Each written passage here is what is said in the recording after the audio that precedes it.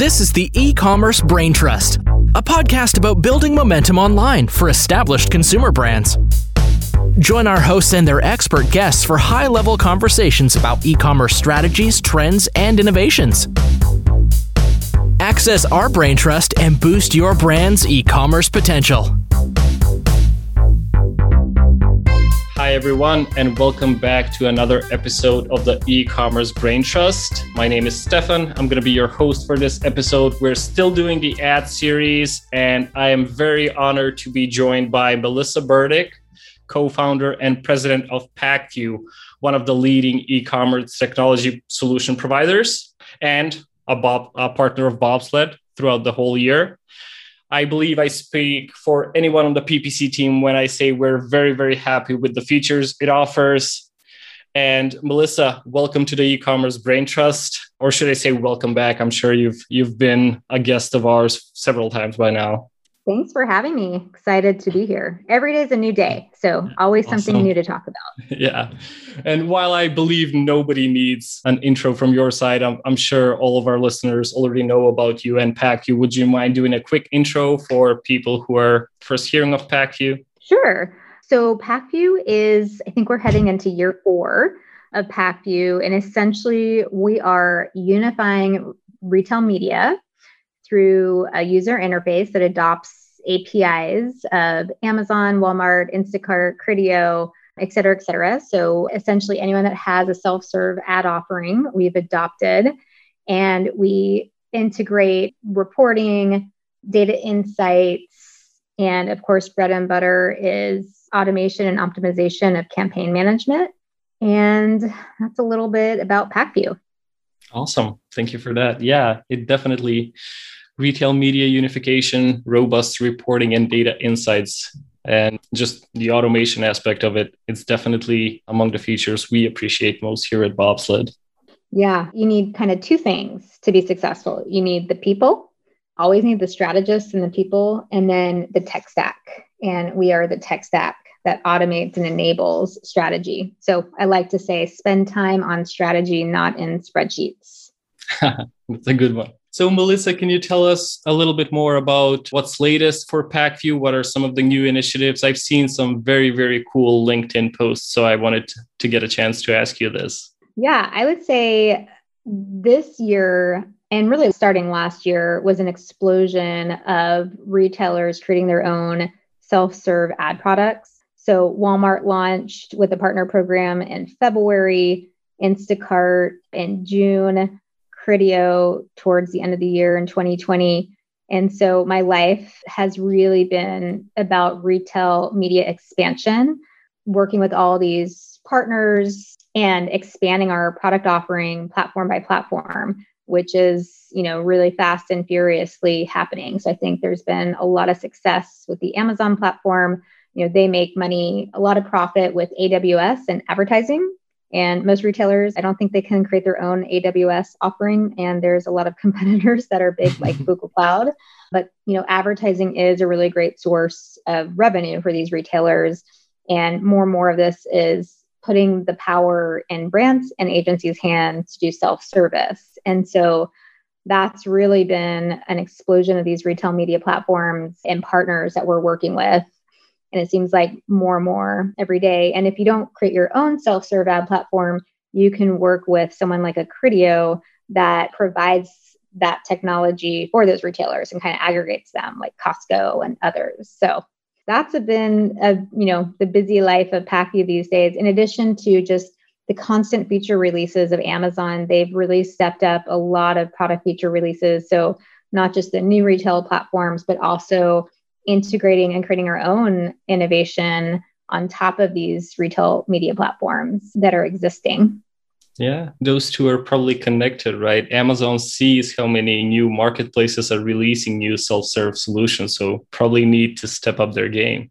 Yeah, and just also the amount of just new things that they're releasing as well, OTT and video and all kinds of product feature expansion that they're doing. And, the more they can push that into the API, the better. We also recently launched Amazon DSP tools. And so that's been pretty exciting as well. That's kind of hot off the presses as well this month. Very exciting. I very much look forward to discussing that in more depth with you a bit later. So with Amazon in main focus and Amazon in mind, PacView recently released its Q1 report. You guys are releasing quarterly CPC reports. And can you tell us a little bit more about it and some of the main takeaways from it? Yeah.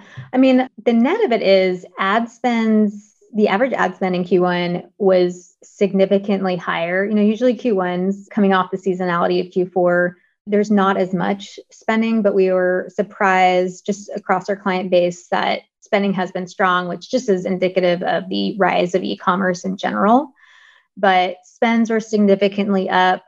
Some click-through rates were at historic lows, but conversion highs. So when people are clicking, they are buying. And, just like a little bit more of a maturity thing, but ROAS continues to decline from its, early, it's still very good, but it is, kind of declining. So that's kind of the high levels. And then also from a little bit more of a category perspective. So, consumers are eager for nicer weather. After the pandemic winter, we saw the sports and outdoors category have an increase in conversion rate through Q1. Also, patio, lawn, and garden saw increased competitiveness. And then just in terms of search trends that we're seeing, so this is exciting news, I think, because, last year, Q1, if you looked at search terms, it was, N95 mask, hand sanitizer, face mask. I mean, basically all in and leading up to March, the top 10 keywords, toilet paper, number one. We all went out and bought toilet paper, but as we look at Q1 search trends this year, it's much more back to normal. So face mask actually fell off of the top 10 in March. So, as more people are getting vaccinated, as states are loosening some restrictions around masks, although not here in Washington State, I can tell you that we're all still masking up and wearing masks. And then also you also see some seasonal keywords, like number one in February was Valentine's Day gifts for him, and then followed by Valentine's Day gifts for her. What do you think about that? Number one was Valentine's Day gifts for him, and number two was for her. Well, first of all, I'm very happy that masks and toilet paper are no longer there. Second of all, I'm happy either way. Even if they can't see each other, even if they're distancing, they found time to do some Valentine's Day gifts. And about the sequence, about who's first and who's second, no comment. Women are buying more gifts for him. I don't know. We'll see. But and there were also a lot of search terms around just still Bluetooth headphones. People are obviously still working from home, still kind of doing things like that. And then the other one is this keyword Pop It. I don't know if this is a TikTok trend. I didn't look at this, but there's this kind of fidget sensory toy.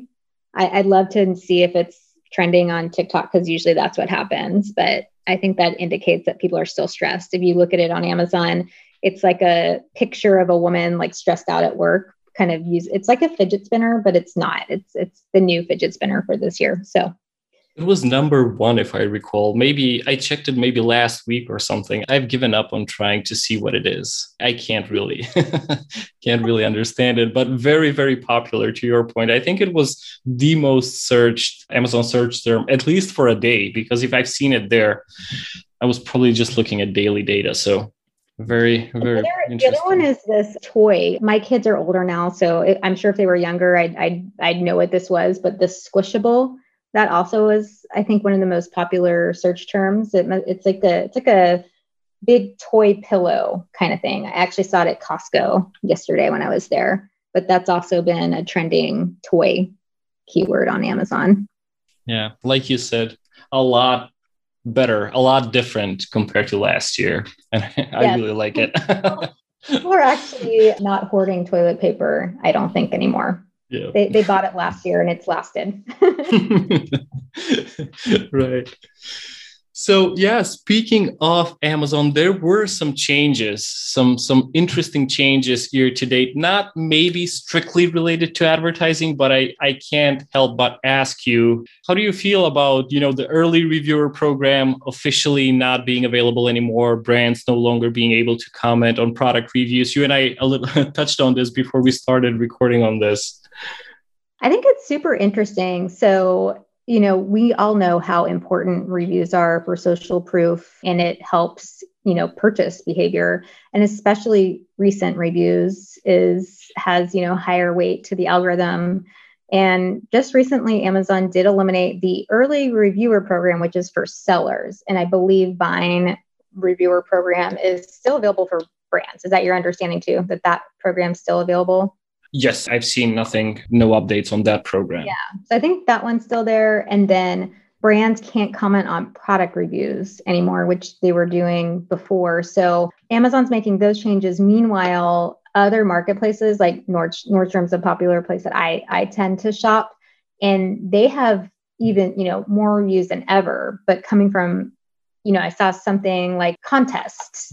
It was like results, review from a contest as part of it. So it's just kind of interesting that Amazon's pulling back. Other marketplaces are pushing forward. You had some interesting ideas around what you had heard.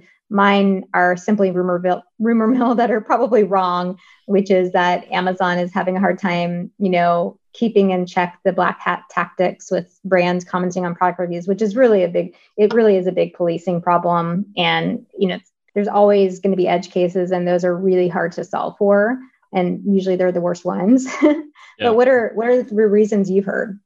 So basically, I'm not sure if mine's more substantial or not, but basically the feedback I've heard is the early reviewer program was really not that adopted by brands, not as used as we would assume it to be. And that is part of the reason that kind of led to the program being officially shut down. So I'm not sure if this is true or not, but I think there is a strong possibility that the early reviewer program was not as used as we assume it to be.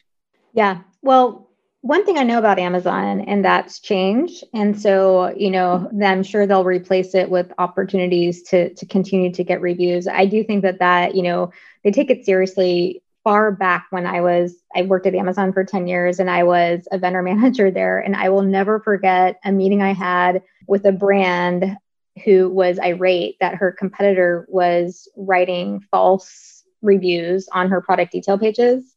And I had not reserved a room and it was super crowded. So I had this brand come and meet with me in the buyer room, which had, 10 other buyers in there, myself. We had the center table. And she literally was just irate and screamed for the next hour about, take down reviews. You must take them down. And my hands were tied. Like it just, you really couldn't do that. It was just against the policy of Amazon. And I certainly understand she was a founder. She was super passionate. She knew it was wrong, but, it just went against the terms. And so you have to create these scalable programs, which are super difficult to do. And you're always going to have edge cases, but it'll be interesting to see what they replace this with. The other interesting thing that's happening at Amazon is around social. I've just been so surprised that they haven't done more in this space. But I think that they, recently saw a few things that they're releasing around, brand following and Amazon posts and things like that are all going to feed into some bigger programs this year. But have you guys, what do you think about this, some of these social programs, Stefan? Have you guys tested anything around Amazon posts or think that's a big opportunity for Amazon this year? Yeah, definitely. I think a lot of on the PM side, on the full channel management side at Bobsled, we do Amazon posts for several clients there. But just as how the programs tied together, I was just reading about this today. Basically, I think the posts are actually working towards building a brand following. So you have a number of followers who follow a certain brand. And I do feel like there are, like you said, new campaigns, new programs coming. I believe one of them is maybe available for vendors only, but I think brands will be able to be sending emails, newsletters, be able to contact people who are actually following the brand. So I think it's a slow rollout, but it's definitely being built out. And there are several, at a glance, individual, separate, different programs that Amazon has released, which will probably get unified, will probably be part of a big social campaign or a campaign type or a certain feature where brands will be able to communicate directly or just send one-way messages to their brand following. Yeah. And this has always been a challenge, I feel like, which is the dissemination of information from Amazon, and why I think brands really rely on agencies or, their own savvy people who have great partnerships with Amazon to be able to know what's coming. What are best practices? How should I be using it? It's always surprised me that, maybe listening through podcasts like this is how people get information. And it's why I really do think it takes a village to do e-commerce right, because you have all this information that, is coming down the pipeline. You need to understand from colleagues, what should you be working on, what's working, what's not working, things like that. And I remember listening to another e-commerce brain trust podcast that Carrie did around how does she disseminate information internally with her own team, which is having, I don't know if you like weekly sessions within your team to just bring to the table what's new, what did you learn, which I think is it true? Is that weekly that you guys do that? We do. We have a channel where wherever we find something, we try to share it with the entire team. But we also do like a bi-weekly call where we actually see what's happened and see what this could lead to. I mean, what does this mean? What's the reason behind it? We twist our mustache and we speculate about what could happen. Those are the actual bi-weekly calls. Yeah. Well, I love the fact that, it's just that dissemination of knowledge and information that's so critical in our environment, which is, absolutely, that helps everybody. So yeah, I would encourage, that's something that after I listened to that podcast, actually implemented that within my own team. And that's been super helpful with us. Nice. So yeah, awesome. That's a part of listening to the podcast and putting into action. Absolutely. Okay, so I've been patient enough. Let's talk about DSP. DSP as a service within PackView. I know you guys have recently launched it, and DSP in general. How are PackView's users? How are they feeling about DSP? Are they adopting it? Do you see an increase in investment? And just in general, how do you think DSP ties within advertising with sponsored ads on Amazon? Yeah, we're really seeing a very high adoption of DSP. It seems that, most people have adopted search, and that's been going very well. But, it is getting in some categories, it's very expensive, and the natural expansion is to DSP, and then just really great features around audience targeting that you can do. So we are seeing a significant increase in DSP usage. Also, Amazon has a lot of new product focus around OTT, new placements, responsive creatives, dynamically pulling product detail page content, all kinds of features that they're integrating as well. We just launched self-service tools on top of DSP. So, I remember asking Amazon for an API. It's been a while, I think, for this API to actually get out there, but it's finally there. And we've launched our tools, which provide kind of more robust functionality like day part bidding that you can do for DSP, which you wouldn't be able to do through the UI if you're just using UI for Amazon. And so that's literally like hot off the presses, just in market now. And then there's also, I think, a big focus to train agencies. All the whole codes, of course, have been working with Amazon DSP for a long time, but there's independent agencies and a lot of agencies out there that have really started adopting DSP as well. So really working with Amazon and these agencies to give seats to them, to train and upskill the teams to be able to leverage more opportunities to advertise.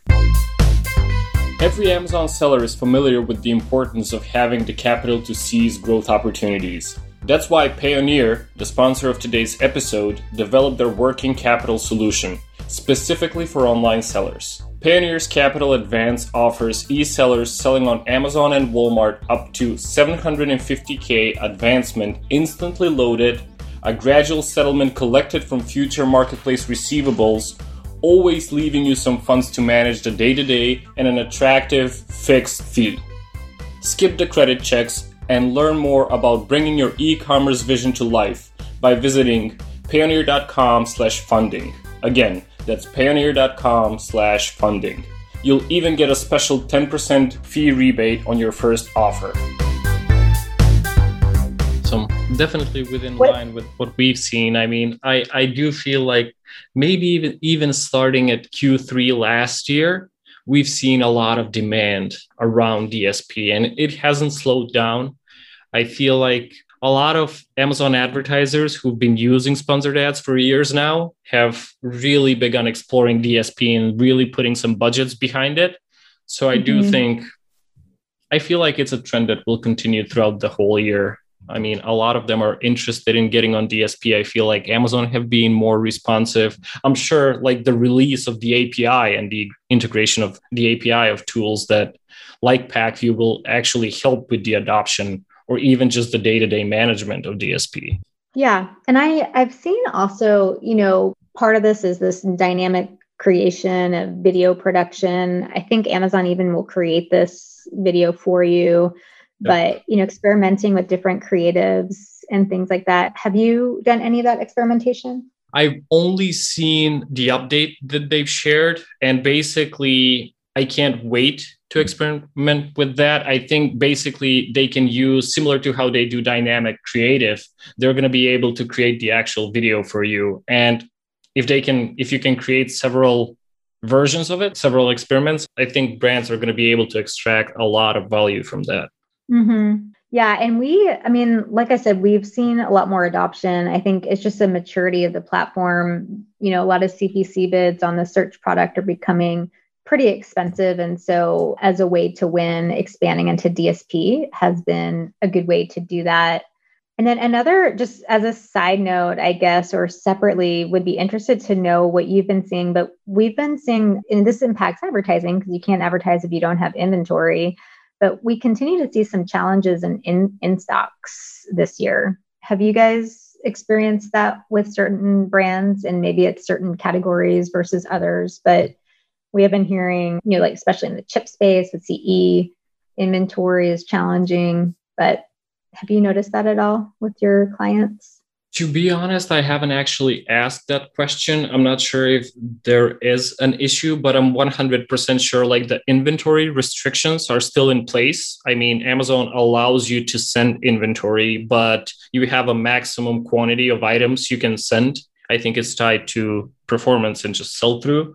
So with that still being present, and it's been a year since, if you recall, when they did the essential items only last year, and then it led to the restrictions.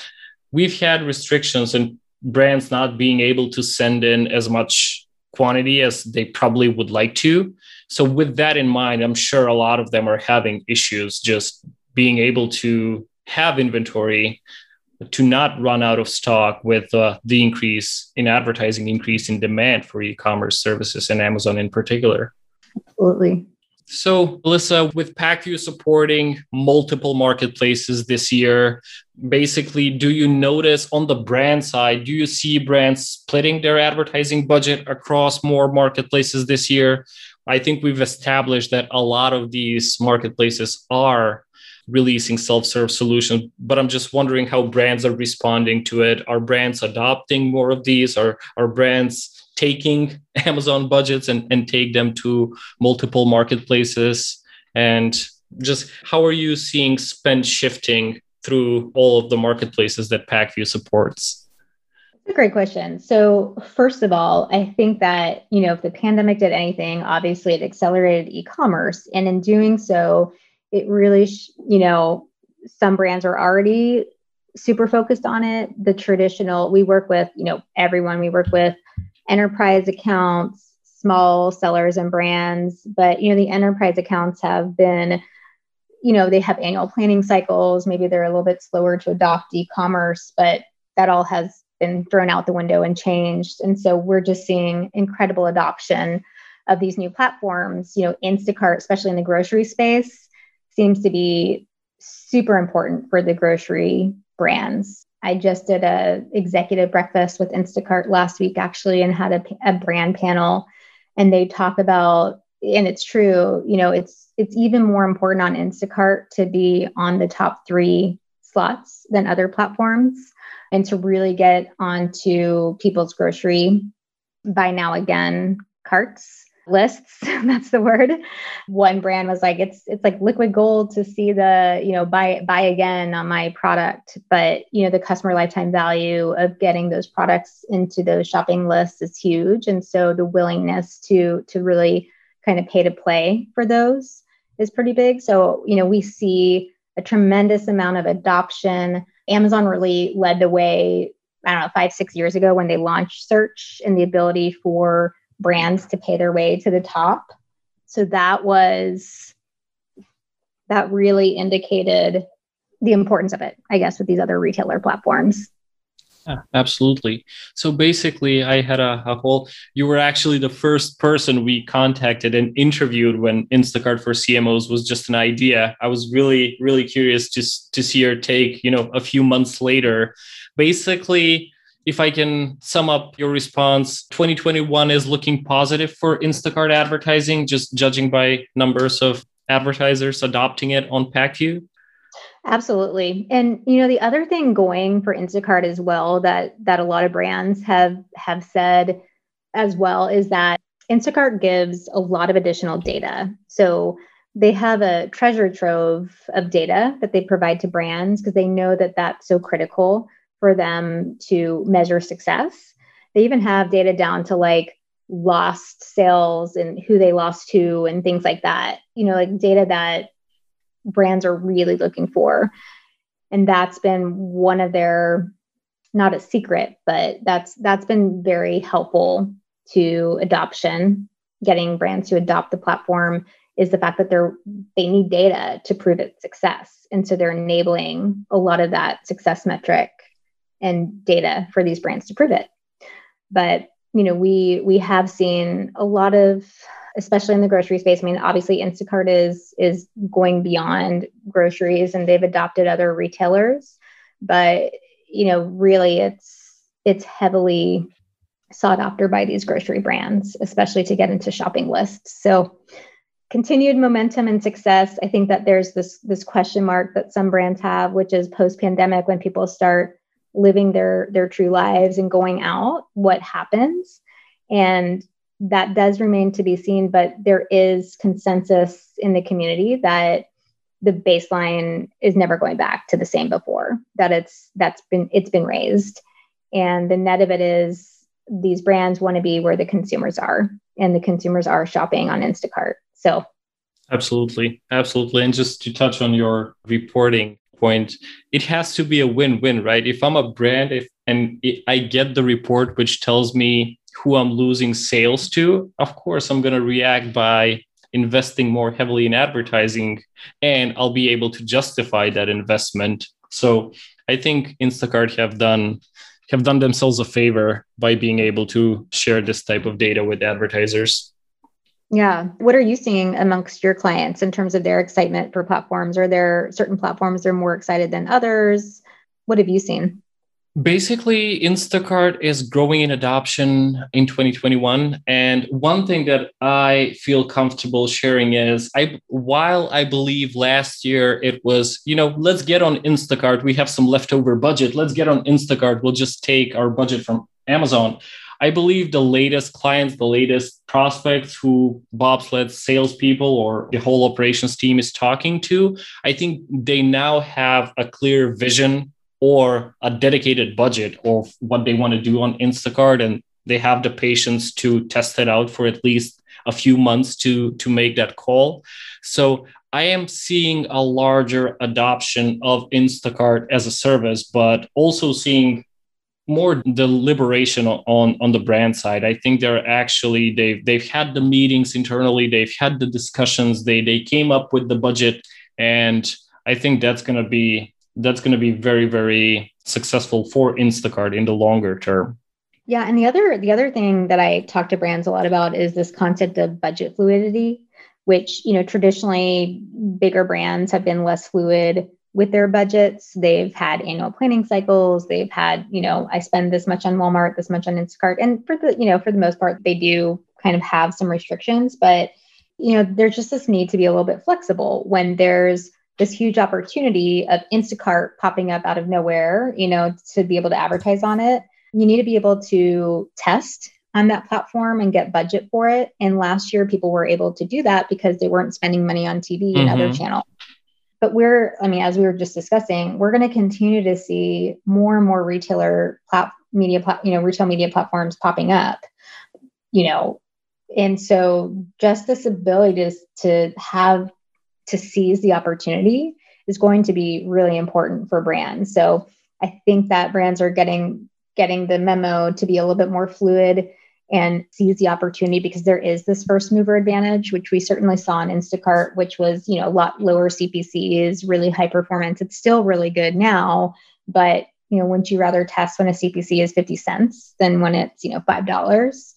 And that's kind of the case that we like to present, which is when these new opportunities come by, having that fluidity and, nimbleness to be able to jump on the opportunity and test it out. And that takes resources, as from an agency perspective or from the brand perspective, is actually having that person to be able to jump on the opportunity in addition to the budget.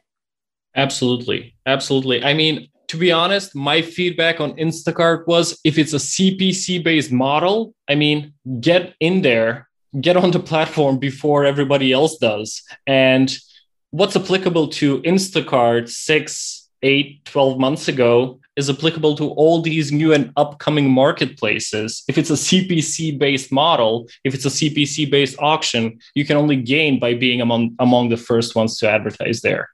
So definitely, I guess brands will have to be a lot more agile. And you and I were kind of having this conversation before, where it was like, well, are these brands going to be, are there going to be 35 different marketplaces that they're going to have to be working with? And right.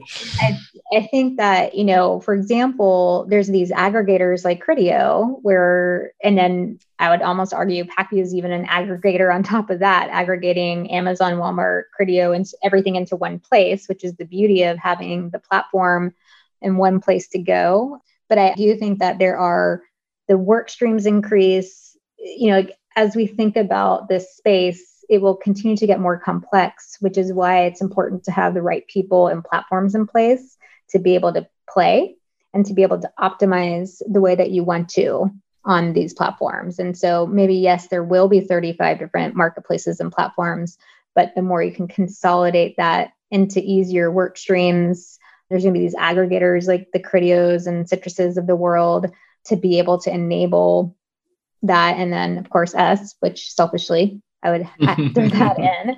But I do think that is kind of the world that we're headed to. And it is going to be a lot more complex. And the other thing is, we all talk about data, and it is such a good thing, but you have to do something with that data. Like now we're in this place where, okay, let's get all the data into one place.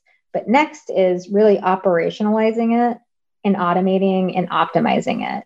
And so that's where we need to go as well, which is getting access to the data, but then putting it into action and automating it. Absolutely. And Melissa, at the risk of you having to repeat yourself, I think you put it really nice in this past overview. But my final question to you is, as the title of the episode says, allocating marketing spend for optimal results on Amazon and other marketplaces. Do you have a tip or a suggestion or a formula you would share with us that would stay with our listeners when they try to divide their marketing spend across all these old and emerging marketplaces throughout 2021? Yeah, I think the first thing is getting an easy work stream, getting everything into one place where you can have all these disparate data sources and analysis so that you can see what's performing.